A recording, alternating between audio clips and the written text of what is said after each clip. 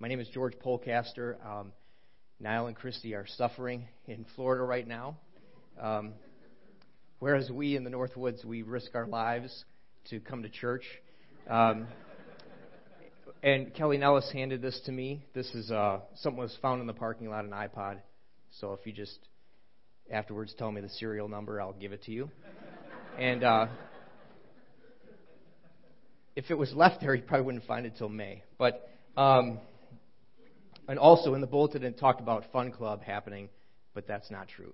So don't come to Fun Club; it's not happening this week. Well, it's a real privilege to be with you this morning. This is a great setting to celebrate Advent. I mean, it's cold and it's dark, and Advent is all about the term Advent means arrival or coming.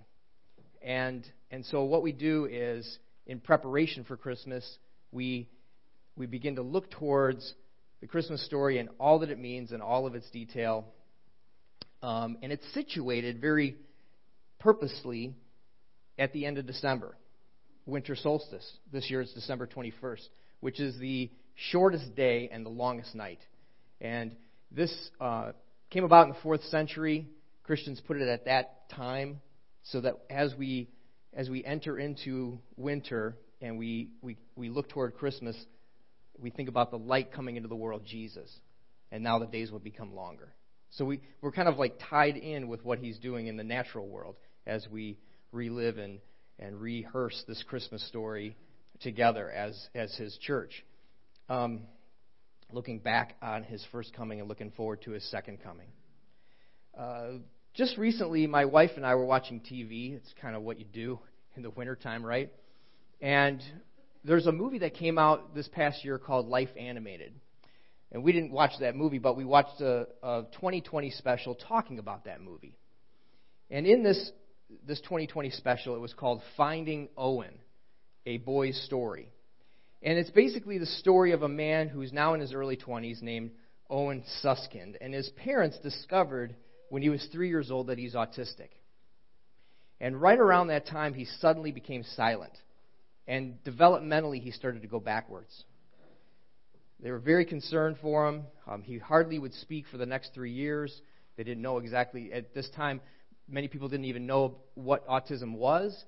They got a lot of professional help, and people gave advice. But in the midst of it, they were beginning to lose hope. And Owen, like most kids, though, watched a lot of Disney movies. They were playing, and he was absorbing, and he'd say different things, just very short words, but he was very captivated by Disney movies like a normal kid. And one day, his older brother, Walter, they had a birthday party, but for some reason, Walter wasn't real excited after the party and was kind of down. And Owen came into the kitchen where his mother and father was, and he said to them, Walter doesn't want to grow up to be like Mowgli or Peter Pan. And then left the room.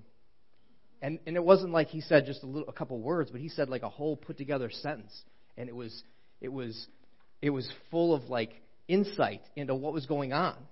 And they quickly realized that Owen was using all these Disney movies to understand life. That he was making sense of his world using all of these Disney movies. It was the lens at which he could understand the world he was living in. And so then the father says that as a result of that, they began to do kind of Disney dialogue. They realized this is his world. This is the language that he's speaking. And they began to connect with him. And it ended up being the whole background and the way in which he could now grow and excel in life. And he goes through school and he leaves the home and he lives independently and he falls in love and all these different things. And the whole story is about his coming of age. But it's all in the background is this whole Disney thing happening that allows him to understand his world, allows him to participate in it, and navigate the challenges of life. And after I saw that, I just thought to myself, we all do this. We all do this. We enter some kind of a story, and it gives us meaning, and it allows us to understand life and to navigate and to live. Whether we're conscious of it or not, we buy into America's narrative or our family stories or all the different ways our culture gives us stories. And those stories inform us, and they shape us, and they make the world we live in and the world we understand. It could be the American dream. So my question this morning is, what story do we inhabit? What's the story that you inhabit? And I contend that our life is only as good as the story we attach ourselves to. I think that's what we're going to see this morning. And I think, in particular, we see in Joseph that he inhabited the story of God. The big story. He inhabited that story. He lived within it. It was the story of Abraham, Isaac, and Jacob that looked forward to the time of Emmanuel. That was the story he lived in, and it allowed him to make the choices he made and the decisions that he made. So, as a kind of a main idea, I believe we fulfill God's highest purposes for our lives and are fully aligned with His will when we embed ourselves in and inhabit His story, specifically the story of Jesus' life, death, and resurrection. So the goal this morning is for us to enter this world together, Joseph's world, and follow this story, which gives us a window into God's story, a story we're being invited into. And from an early age, we kind of understand story structure, right? Talk about it in school. You have this moment where the stage is set, and then you have the rising action, then you have the climax, and the falling action, resolution. The young kids already know what I'm talking about, even if the adults have forgotten this. But this is kind of a thing that's true of stories, how they develop.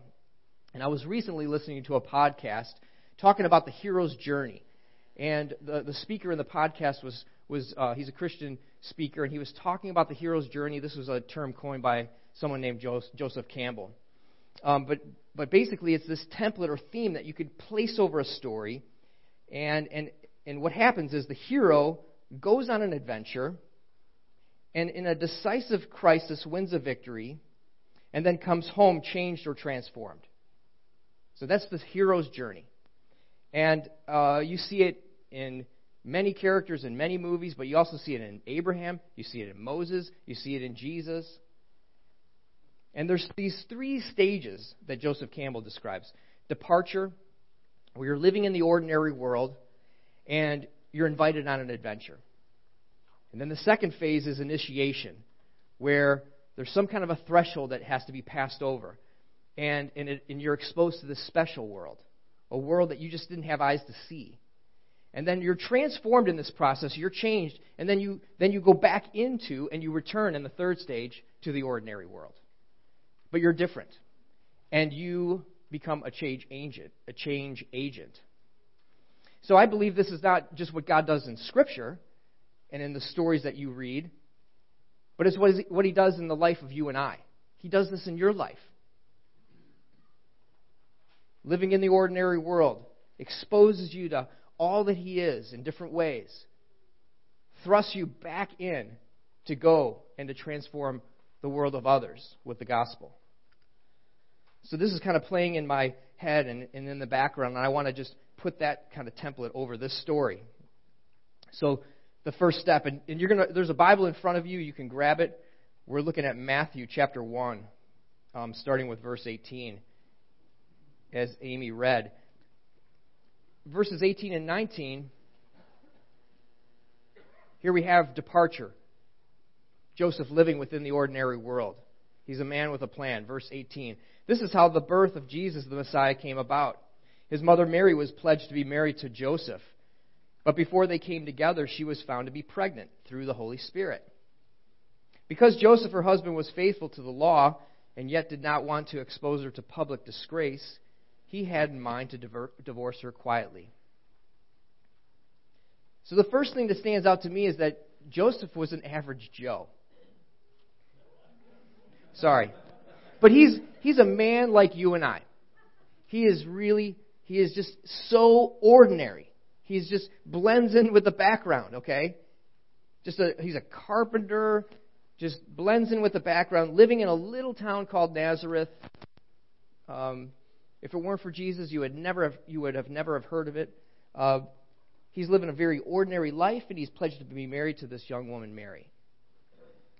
Nothing special aside from him, aside from his lineage and that he can trace his lineage back to King David. Many people probably could. So that was a special thing about Joseph. But in many ways, he's just an average Joe.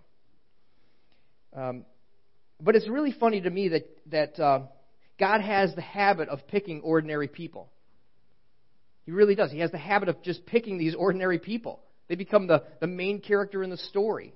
I mean, Jesus is the main character of the story. But look what's leading up to it. Look who he's choosing, this ordinary person.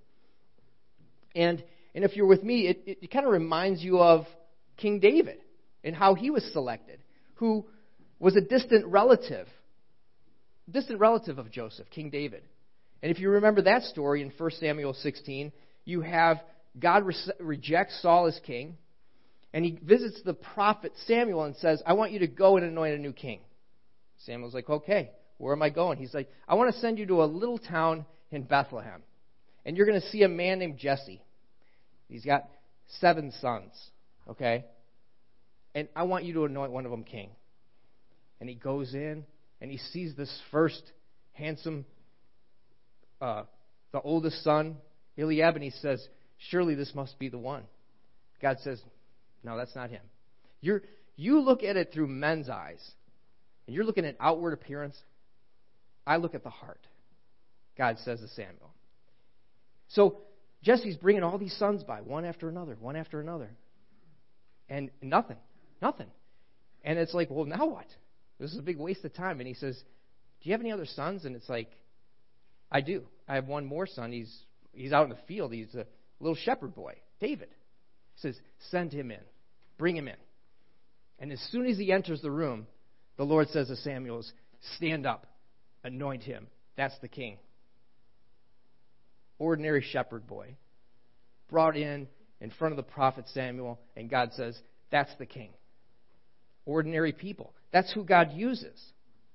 This is how God works. All through Scripture.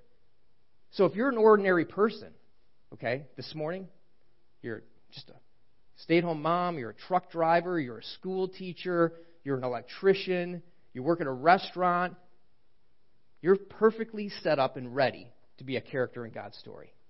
You don't have to just disregard that vocation and do anything different. You're totally ready, poised, and positioned to enter God's story.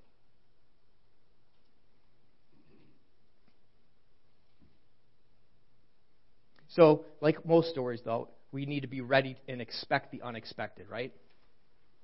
That's what's going to happen next. We find out that Mary's pregnant. Joseph finds out Mary's pregnant. And this is like a bomb being dropped. See, now we're in a crisis pregnancy mode for Joseph. I mean, this is good news for the world, but for Joseph, this is the worst news imaginable.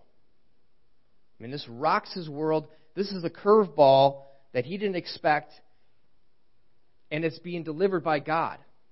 He just doesn't even know it yet. The most shocking and hurtful news that he could ever dream up. That's what he's coming to terms with right now. That's the place he's in. And he's pledged to be married to Mary. And within a Jewish betrothal period, there were no sexual relations. This was a binding commitment, unlike our modern engagement. This is only going to be broken through adultery or through something like this. And so, what's Joseph going to do? After he gets over this initial shock, we can see he makes a plan. He's got an idea. I got a plan. And he's just kind of thinking clear-headed. And it's a good plan. This is a win-win. Because by divorcing Mary, he will preserve his integrity and his religious status. And by doing it quietly, he will protect Mary from public shame and disgrace and ridicule. So I think he goes to bed that night with a bleeding heart, but he's got a clear conscience. I think that's the way in which he goes to bed that night. And so you pause right there in the story. Here you have Joseph. He's a person of character. He's about to do the right thing in his mind. Okay? He's about to make a very biblical, God-honoring, good decision. He had every right to do what he was about to do. And yet he's trapped within the ordinary world. See that? He's trapped within the ordinary world, within a natural way of looking at the world. And God's going to interrupt this story. But we have examples in our own lives, don't we? Where you had a plan. You had something that came to you, a big challenge, something that rocked your world. You kind of devised a plan. You tried to come to terms with it, but you just didn't have quite the perspective yet. Maybe it was a breakup. Maybe it was getting laid off from a job. Maybe it was a loss of a loved one. But there was some way in which there was a disruption, and this bad news, now you see it, ended up being good news.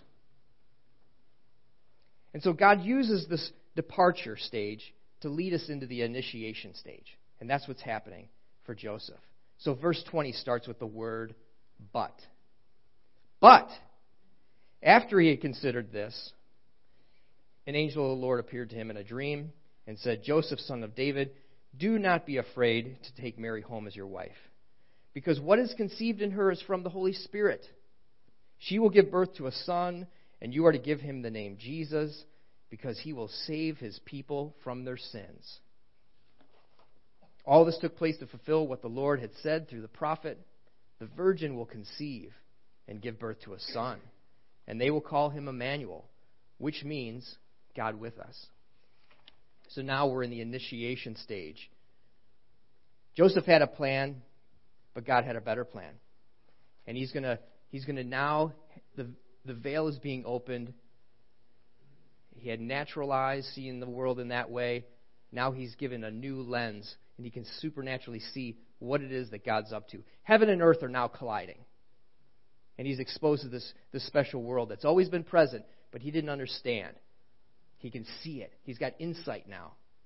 I was reading this article that Niall gave to me this past week in regard to this sermon, and in it talked about how Muslims are coming to Christ through dreams.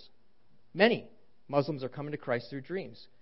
And here's a little quote from that article. Dr. James Dennison has written extensively about a global phenomenon that is happening especially among Muslim people that includes the presence of dreams. He notes how statistics and stories suggest more Muslims have come to Christ in the last 15 years than in the previous 15 centuries. Many Muslims are responding to visions and dreams. And I read that, and it reminded me of a time when I was in Istanbul, Turkey in 1996 on a missions trip. I was with my pastor from the church that I belong to in Evanston, Illinois, and a group of people, and we were visiting with a brand new church. Turkey is 99% Muslim. This was a brand new church of new believers, new Turkish Christians in Istanbul. And we got to be there and experience life with them and to see into this church plant that was happening. And I remember, and many of them had great English, and I remember talking to one, and I found my journal. Who finds their journal from 20 years ago? I have no idea, but I found it. And this is the story that I wrote, because I remembered this, but I couldn't remember all the details. But this is what I wrote in that journal. So listen to this. Today I met a Kurdish man named Serhat, who has been a believer for a year. He had a vivid dream which compelled him to follow Christ and disown Islam. He had a dream of being on the top of a hill, and on the hill he saw a man he knew who asked him if he was a Christian. For some reason, he felt compelled to say yes. When he did, the man ripped a cross necklace off of Serhat's neck and pushed him down the hill. When he went down the hill, he fell into a river where he felt like he was going to drown. As he was drowning, a man lifted him up and said, "Don't worry, I won't let you drown, and I won't let you die." Serhat said, "Who are you?" The man said, "I am Jesus." Serhat told me he had this dream 7 consecutive times, and then he became a believer. At strategic times in life, we pass through the wardrobe into Narnia. We see the special world. And what's great about this is you can't hide from God. He'll track you down, he'll find you, and he'll meet you in a dream if he has to. That's how much he loves us. That's how much he is intent. Even when you're going in the opposite direction, he can come and meet you in a dream. And he called Serhat, like many of us, into this adventure, into God's story. So, has God interrupted your life? This is what God does. He interrupts our lives. And he does it through all the characters of Scripture. Just think with me for a minute. Abraham, leave your country, your people, and your father's household, and go to the land I will show you. Moses, he's tending his father's flock. He's on the far side of the desert. He gets to Mount Horeb, and then he sees a burning bush. And the angel of the Lord speaks to him. Simon and Andrew, they're at the side of the Sea of Galilee. They're fishing. Jesus walks up to them and says, "Come follow me, and I'll make you fishers of men."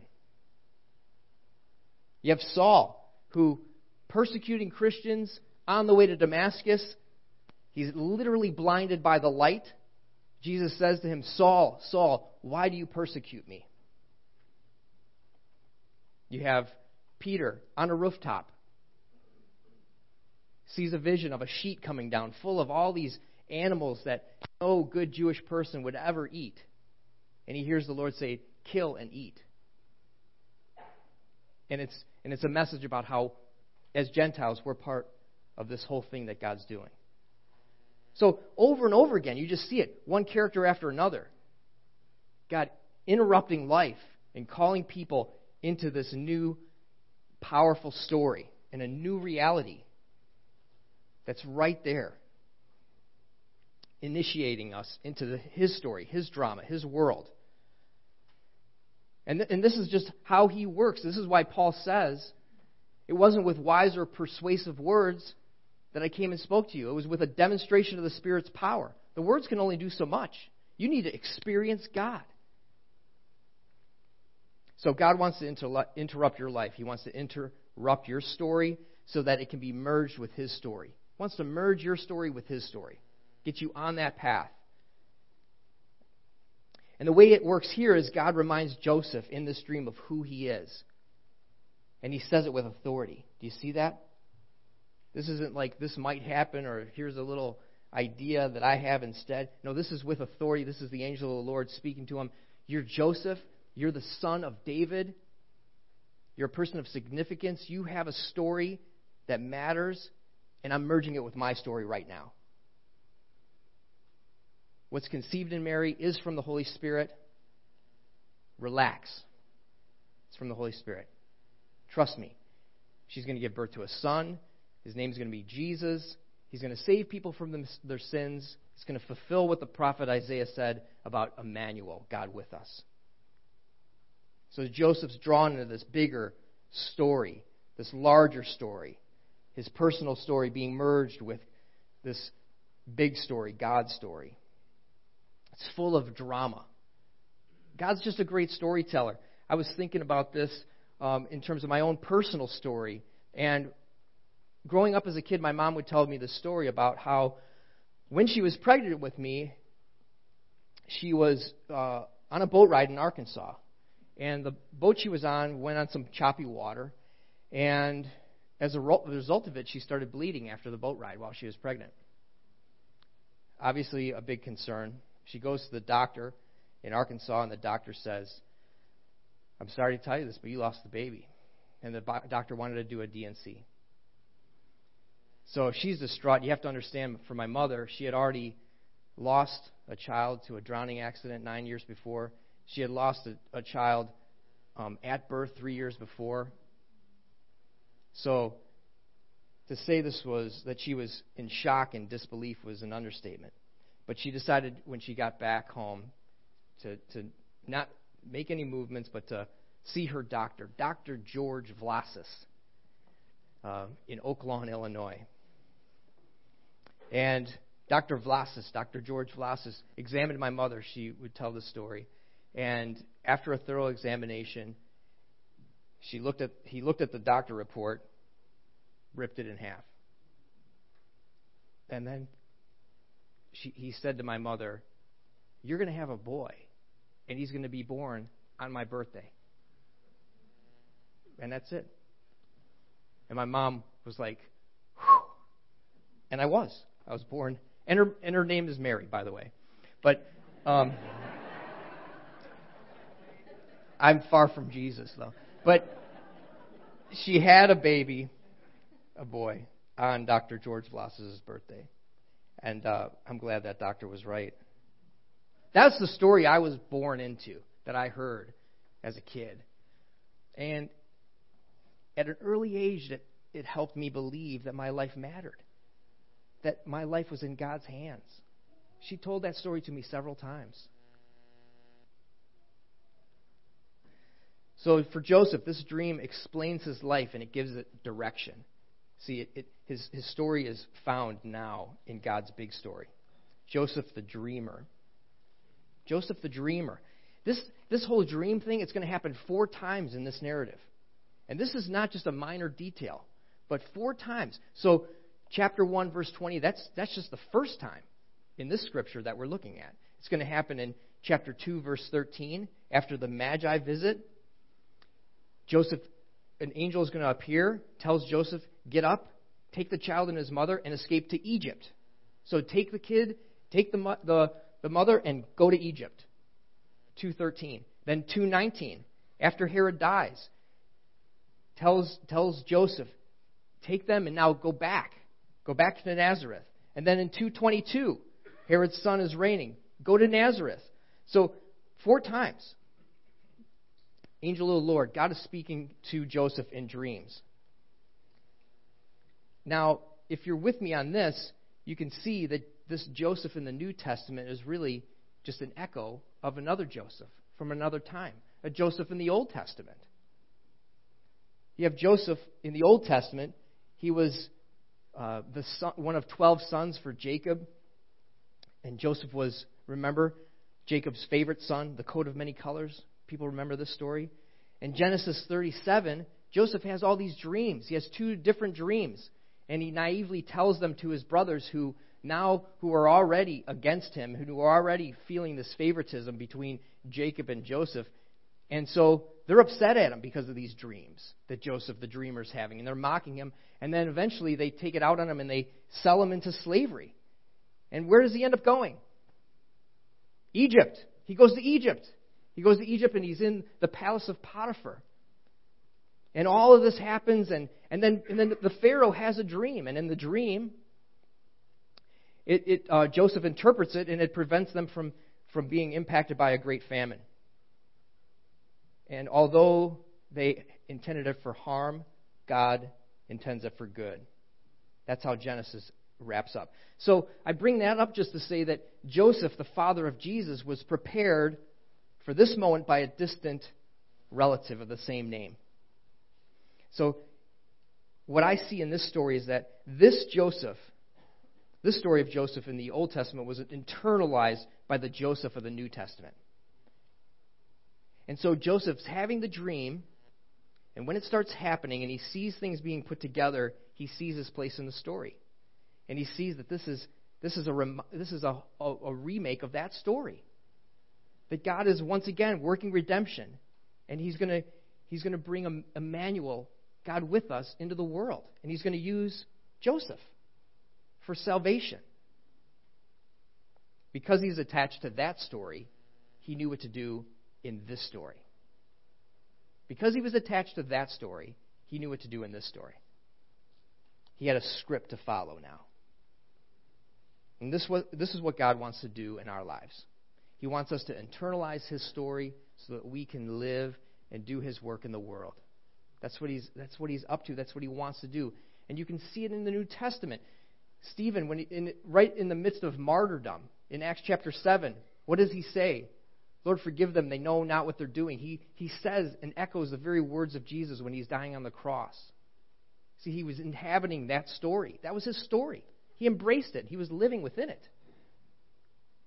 And it happens for Paul. He's so embedded in the gospel. It's so part of his life that he could say, I want to know Christ and the power of, I want to know Christ and the fellowship of sharing in His sufferings, becoming like Him in His death, and so somehow to attain to the resurrection from the dead. This is the story we're meant to inhabit. And it's not too late. We can step into it right now, fully enter that story. So the third and final step, Joseph awakes and does what the angel says. he returns into the ordinary world. Verses 24 and 25. When Joseph woke up, he did what the angel of the Lord had commanded him and took Mary home as his wife. But he did not consummate their marriage until she gave birth to a son, and he gave him the name Jesus. So Joseph returns to the ordinary world a changed man, obedient to everything that the angel said. He had scrapped his plan, and he had now gone for God's plan. And what was that like for him to tell his friends and family, this is what he's going to do, and this is what's up? This very subjective experience took a lot of faith, took a lot of boldness. For those who had eyes of faith, they could go along with it. I think for others, they probably thought he was crazy. By taking Jesus into his life, was everything going to be easy for him? Was it going to be an easier life as he takes Jesus into his life and embraces this moment of being the father to God's son? No way. He lives as a refugee in Egypt. He's running, he's hiding.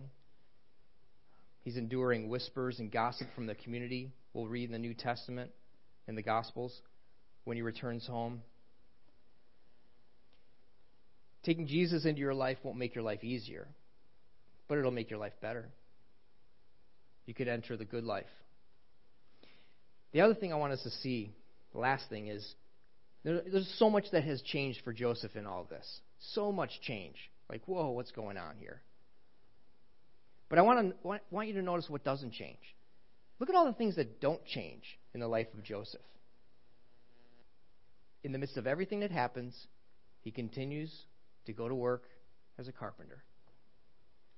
He doesn't scrap it all and say, well, I got to be a priest now. He doesn't scrap it all and completely change his vocation and do something different.